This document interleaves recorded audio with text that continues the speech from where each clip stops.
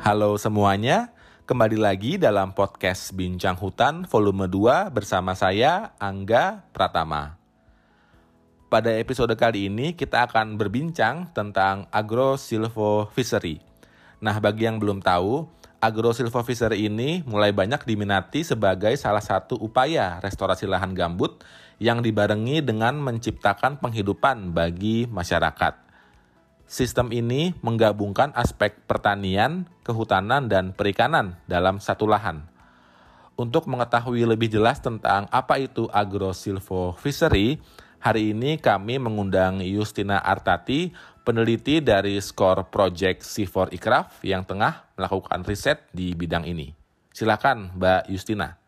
Perkenalkan, saya Yustina Artati, salah satu peneliti di CIFOR-ICRAF Indonesia. Saya bertugas di kantor headquarters di CIFOR di Bogor dan masuk di riset team yang disebut dengan Climate Change, Energy, and Low Carbon Development.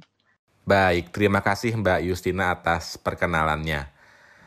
Nah, bicara tentang tema kita hari ini Mbak, jika kita berbicara tentang restorasi lahan gambut, pasti yang terbayang adalah upaya menanam pohon atau vegetasi untuk memulihkan lahan. Dan restorasi ini tentu bukan hanya tentang menanam pohon saja. Nah, pendekatan Agrosilvofishery ini dinilai sebagai win-win solution yang dapat merestorasi lahan sekaligus memberikan pendapatan dan manfaat bagi masyarakat. Bagaimana tanggapan Mbak Yustina?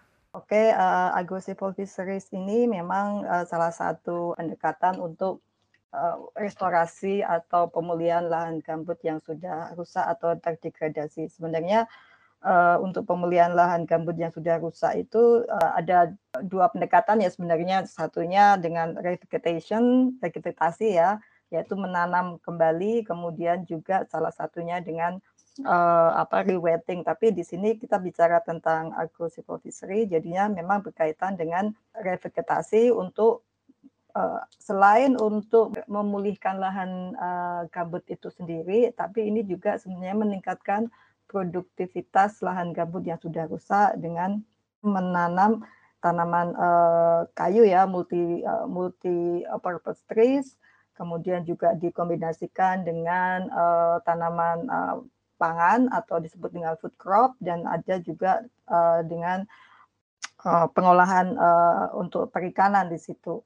Jadinya di Agrosilvofishery ini selain akan memberikan dampak langsung untuk mungkin ekonomi atau kesejahteraan masyarakat yang yang mengusahakan di lahan gambut tersebut, Agrosilvofishery ini juga dapat memberikan manfaat lingkungan bagi lingkungan, yaitu seperti kalau lahan gambutnya itu ditanami dan masyarakat itu menjaganya, kan berarti kan dia akan terhindar dari kebakaran. Maksudnya dia akan selalu menjaga ya biar tidak terbakar, supaya tanaman yang mereka usahakan itu tidak terbakar. Dan kemudian dari tanaman yang sudah ada tentunya dari pencegahan kebakaran tadi itu dengan menjaga lahannya, berarti kan terhindar dari emisi karbon ya dari lahan itu, dari lahan gambut itu sendiri. Kita banyak tahu bahwa emisi karbon dari gambut itu kan cukup besar ya, dan sangat berkontribusi terhadap climate change kemudian atau perubahan iklim. Kemudian manfaat yang kedua, dia juga sebenarnya dengan adanya pohon yang ditanam, manfaat lingkungan lainnya yaitu jasa lingkungannya ya carbon sequestration ya, dari hasil tanaman yang tumbuh itu kan dia akan dapat menangkap emisi-emisi tadi itu ya sebenarnya. Terus manfaat yang ketiga sebenarnya kan dari kalau masyarakat itu menjaga tanamannya karena ada Agrosilvofishery ini, berarti kan water level di dalam kawasan gambut itu kan akan terjaga gitu kan water levelnya, jadinya ya kembali lagi dia akan mempunyai kontribusi untuk pencegahan terhadap kebakaran. Baik, terima kasih Mbak Yustina. Nah, sebenarnya Mbak, sistem Agrosilvofishery ini kan sudah dikenal lama oleh masyarakat. Bagaimana menurut Mbak Yustina?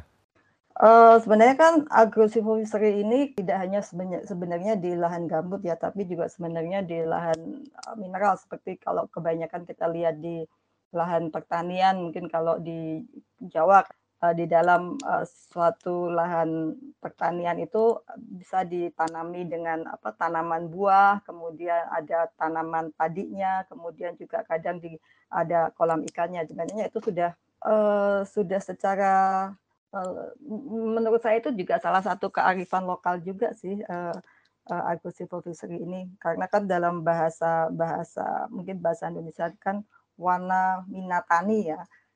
Wana itu kan hutan atau mungkin tanaman ya, kemudian juga mina itu perikanan, tani itu pertanian. Ya, sebenarnya ini sebuah kearifan lokal yang mungkin harus digali lagi sebenarnya, dan kemudian juga diimplementasikan lagi atau diadopsi lagi, disesuaikan dengan kondisi yang ada di lokal setempat ya. Tidak mengeneralisasi bahwa suatu sistem ini bisa diadopsi secara umum di mana saja, tapi harus disesuaikan dengan konteks lokalnya. Dalam sistem agrosilvofishery ini, Mbak, sebenarnya jenis-jenis apa saja sih yang cocok atau optimal untuk diupayakan? Karena saya pengalaman di Sumatera dan Kalimantan Tengah ya, untuk itu harus disesuaikan dengan kondisi di Sumatera itu sendiri secara lokal konteks, kemudian di Kalimantan Tengah itu sendiri gitu. Selain juga konteks lingkungannya dan juga sebenarnya konteks sosial budayanya, kita juga harus memperhatikan dua hal itu ketika mau kita bicara tentang optimal, jenis-jenis apa yang optimal di situ. Tapi menurut saya juga itu harus disesuaikan dengan pemilihan jenis tanamannya, disesuaikan dengan preferensi masyarakat atau pemilik lahan. Selain itu juga dengan tanaman asli atau native species yang ada di lingkungan itu sendiri atau di wilayah itu sendiri ketika agrosilvofishery itu akan diimplementasikan gitu. Karena sebenarnya belajar dari kearifan lokal itu, kalau jenis-jenis tanaman lokal atau native species itu kan sebenarnya sudah mempunyai daya adaptif atau daya adaptasi terhadap di lingkungan lokal setempat gitu. Tetapi kembali lagi sebenarnya kadang native species itu bukan jenis-jenis yang secara langsung atau secara cepat memberikan economic benefit atau keuntungan ekonomi terhadap masyarakat itu. Kadang seperti contohnya kalau di peatland atau gambut itu kan jenis jelutung atau sorea belangeran. Nah, itu kan jenis yang adaptif di lahan gambut, dan kan mereka tumbuhnya cukup lama, dan masyarakat itu tidak bisa mendapatkan benefit dari dua jenis tanaman itu secara dalam jangka pendek. Nah, itu kadang yang tidak menarik perhatian membuat masyarakat menarik untuk menanam jenis-jenis yang mempunyai siklus jangka panjang. Kemudian yang kedua juga harus disesuaikan juga pemilihan jenis yang memberikan benefit yang mungkin jangka pendek dan jangka menengah seperti itu. Dan itu memang harus selain masyarakat juga mempunyai pengetahuan secara lokal tentang jenis-jenis tanaman yang ada di tempatnya, tapi juga butuh dukungan dari dukungan dari peneliti atau scientific base untuk memberikan informasi kepada masyarakat jenis-jenis yang istilahnya dia juga jenis-jenis yang memberikan benefit ekonomi yang secara jangka panjang, menengah, dan mungkin pendek. Kemudian juga jenis-jenis yang istilahnya sesuai dengan kondisi setempat atau native species. Kemudian juga jenis-jenis yang memberikan manfaat jasa lingkungan ya sebenarnya, tidak hanya sekedar dari economic benefit saja gitu. Jadinya secara optimal itu ya kalau menurut saya harus ada kombinasi atau ya kombinasi sih menurut saya antara preferensi masyarakat, kemudian juga daya atau suitability spesies yang ada terhadap lingkungan itu, kemudian juga harus ada manfaat ekonomi dan lingkungan terhadap lingkungan di lokasi atau kondisi lokal setempat. Baik, Mbak. Nah, sepengalaman Mbak Yustina nih, apakah terdapat daerah di Indonesia yang telah mempraktikkan agrosilvofishery ini, Mbak, dengan cukup baik? Kalau terus terang ya, saya kalau untuk di kawasan gambut ya, karena kita bicara tentang kawasan gambut, sebenarnya sudah banyak penelitian atau mungkin aplikasi agrosilvofishery ini dalam skala mungkin masih skala kecil ya, tapi kalau secara luas itu sepertinya belum banyak. Seperti kalau saya melihat penelitian dari KLHK yang ada di Sumatera Selatan itu juga cukup berhasil ya, maksudnya untuk aplikasi agrosilvofishery ini di kawasan untuk restorasi lahan gambut. Secara ekonominya juga memberikan manfaatnya, kemudian agrosilvofishery ini juga sudah memberikan mungkin manfaat lingkungan lokasi yang ada di sekitar lokasi agrosilvofishery ini diaplikasikan di Sumatera Selatan. Dan salah satu contoh yang ada tuh sebenarnya di lokasi plot penelitian CIFOR ya yang ada di Sumatera Selatan di Desa Perigi.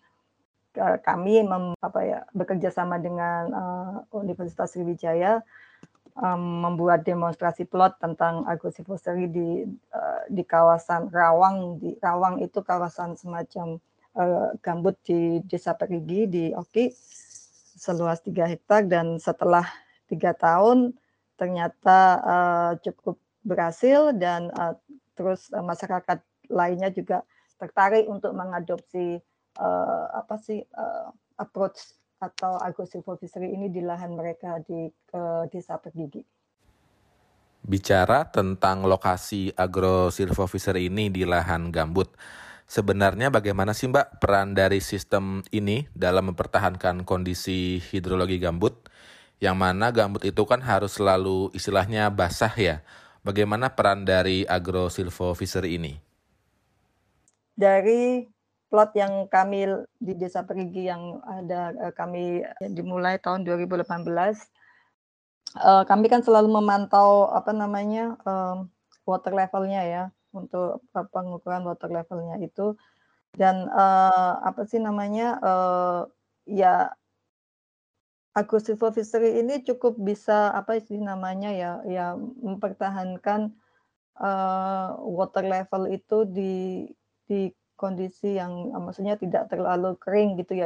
Jadinya dia bisa memaintain water levelnya itu, jadi kondisi lahannya tidak menjadi kering sekali gitu ya. Karena kalau kita melihat ya, maksudnya dari indikatornya kan dari pertumbuhan tanaman yang ditanam di lahan agrosilvofishery ini ketika di musim kemarau dengan kondisi water levelnya sangat dalam ya, maksudnya itu kering mungkin di bawah sampai di bawah kedalaman 100 cm itu, ternyata survival rate di tanaman khususnya yang native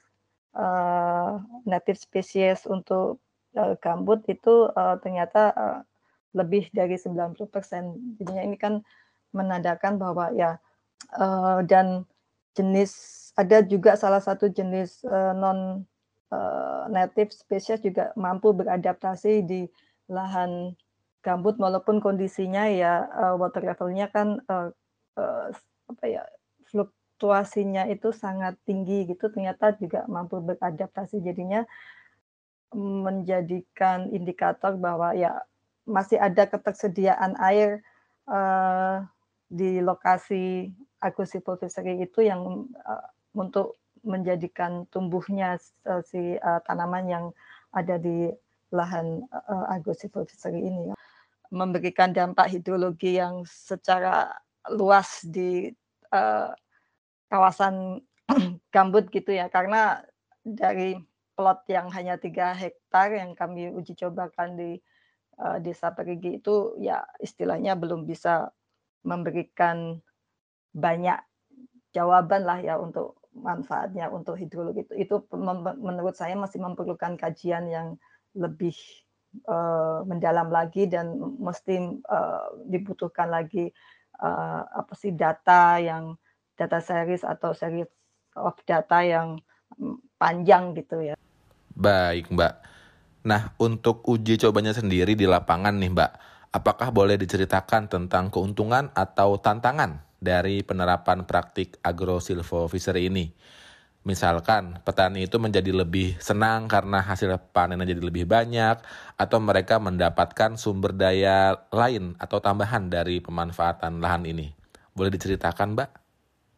Kalau tantangannya sebenarnya ya lebih pada ini sih ya, investasi untuk aplikasi agrosilvofishery ini kan cukup besar gitu ya, dan itu apa namanya, menjadi salah satu tantangan juga bagi petani kalau mereka harus mengadopsi approach ini dengan istilahnya investasi mereka sendiri. Nah, sebenarnya kan dari sini dibutuhkan juga apa ya, mungkin kolaborasi antara masyarakat mungkin dengan pemerintah ataupun dengan pihak swasta sebenarnya untuk apa sih, lebih mensupport pemilik lahan yang ingin mengaplikasikan agrosilvofishery ini. Kemudian tantangan yang kedua itu masyarakat, saya bicara konteks di Perigi ya, bukan di konteks kawasan gambut yang lainnya.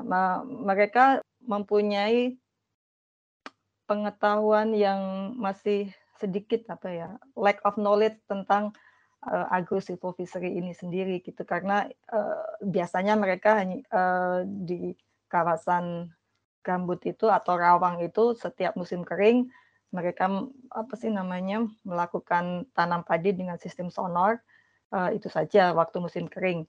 Waktu musim hujan masih banyak air di kawasan rawang mereka atau lahan gambut mereka, mereka akan mencari sebagai tempat untuk mencari ikan di sana. Jadinya di sini kan ada semacam peralihan apa ya, teknologi, pengetahuan tentang yang harus menanam apa namanya, tanaman kayu, kemudian yang biasanya dulu tanaman kayu itu tumbuh secara alami di kawasan gambut mereka, tapi mereka sekarang harus menanam lagi untuk agrosilvofishery ini. Juga bagaimana pemilihan jenis tanaman pangan yang sesuai dengan apa sih namanya, kawasan gambut itu sendiri.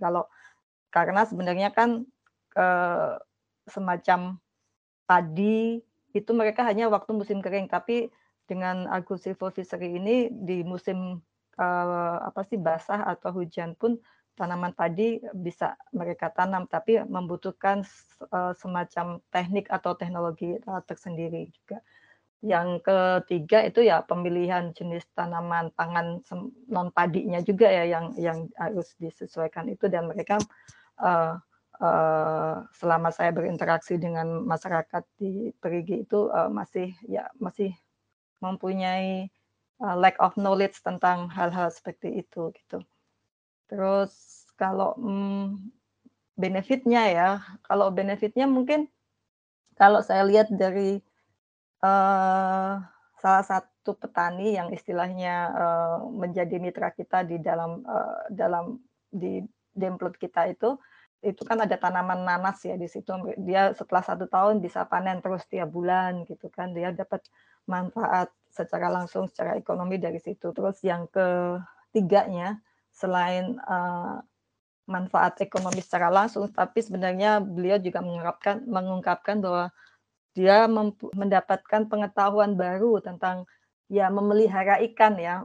Baik, terima kasih. Nah, untuk Agrosilvofishery ini kan sangat berkaitan ya Mbak dengan tata guna lahan. Dari risetnya Mbak Yustina nih, apakah masyarakat itu boleh gitu menerapkan metode ini di luar lahan pekarangan mereka, istilahnya gitu Mbak? Nah, masalahnya sebenarnya pendekatan agrosilvofishery sebenarnya ya aplikatif juga sebenarnya di manapun ya, seperti saya utarakan di awal tadi, disesuaikan dengan lokal konteks gitu. Ketika mau diaplikasikan di kawasan, namanya kawasan hutan ya, kawasan negara gitu. Nah itu kan membutuhkan apa ya namanya partnership atau kolaborasi antara masyarakat itu dengan si land owner-nya ya, yaitu negara atau yang mungkin kalau di sekitaran kawasan perigi itu kawasannya pasti kawasan lindung ya. Nah, itu pasti kan harus apa ya, harus disesuaikan juga dengan konteks dari undang-undang yang berlaku juga tentang kawasan lindung. Apakah kawasan lindung itu juga diperbolehkan usaha pertanian, karena agrosilvofishery kan ada usaha pertanian ya di situ. Diperlukan kajian secara mungkin kebijakan juga dan kolaborasi juga antara masyarakat juga dengan pemerintah, dengan stakeholder lainnya gitu. Karena kita bicara tentang landscape, tentang lahan, berarti kan berbicara banyak dengan stakeholder ya. Agrosilvofishery bukan semacam one fit all gitu ya. Satu cocok untuk semua gitu kan. Jadi kan memang harus disesuaikan itu tadi dengan kondisi lokal, terus permasalahan landscape di gambut itu juga tidak hanya bisa diselesaikan dengan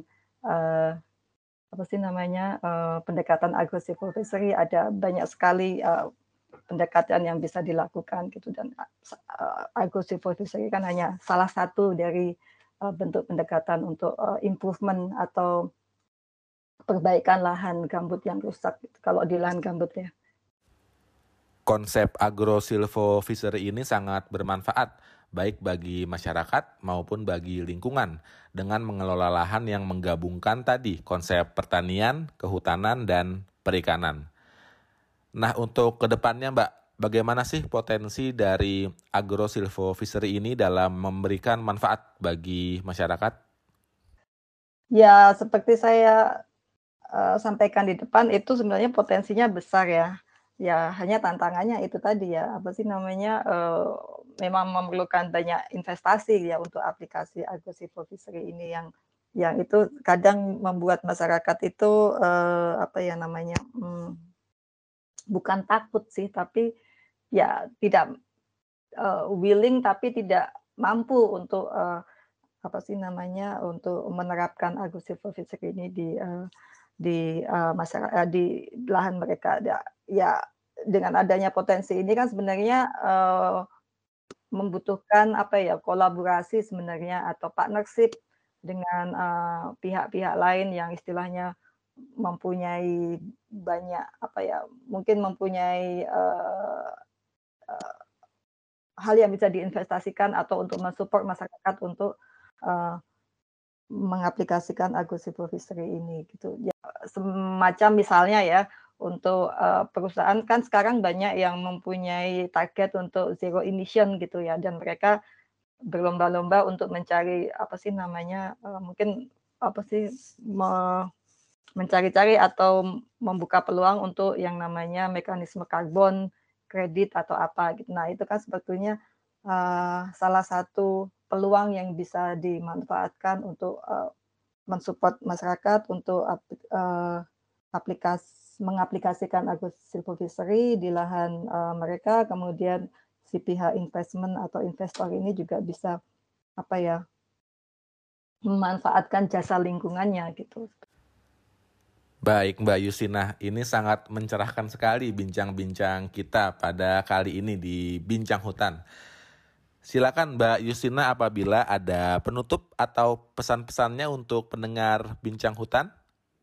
menurut saya sih hanya bagian kecil dari pengusahaan lahan gambut yang lebih sustainable ya, masih ya banyak diperlukan dukungan, tidak hanya dukungan uang atau dalam bentuk material, tapi sebenarnya dukungan dalam bentuk pengetahuan, support yang lainnya dari para bincang hutaners gitu ya, mungkin kaum muda yang bisa mengkontribusikan ide-ide yang cemerlang. Saya yakin sih para pendengar podcast itu kan pasti anak-anak muda yang uh, ya idenya lebih brilian dan out of the box sebenarnya.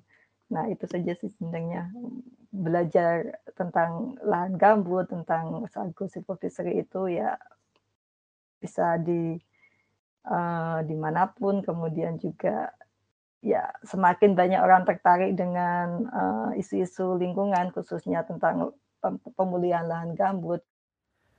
Baik, terima kasih Mbak Yustina untuk waktunya nih, telah menyempatkan bergabung dan berbagi pengalaman serta pengetahuannya di Bincang Hutan. Nah, itu tadi bincang-bincang kita tentang Agrosilvofishery yang merupakan konsep tata guna lahan dengan segudang manfaatnya bagi lingkungan dan masyarakat. Dan terima kasih juga untuk para pendengar podcast Bincang Hutan. Semoga episode kali ini bermanfaat dan sampai berjumpa di episode berikutnya.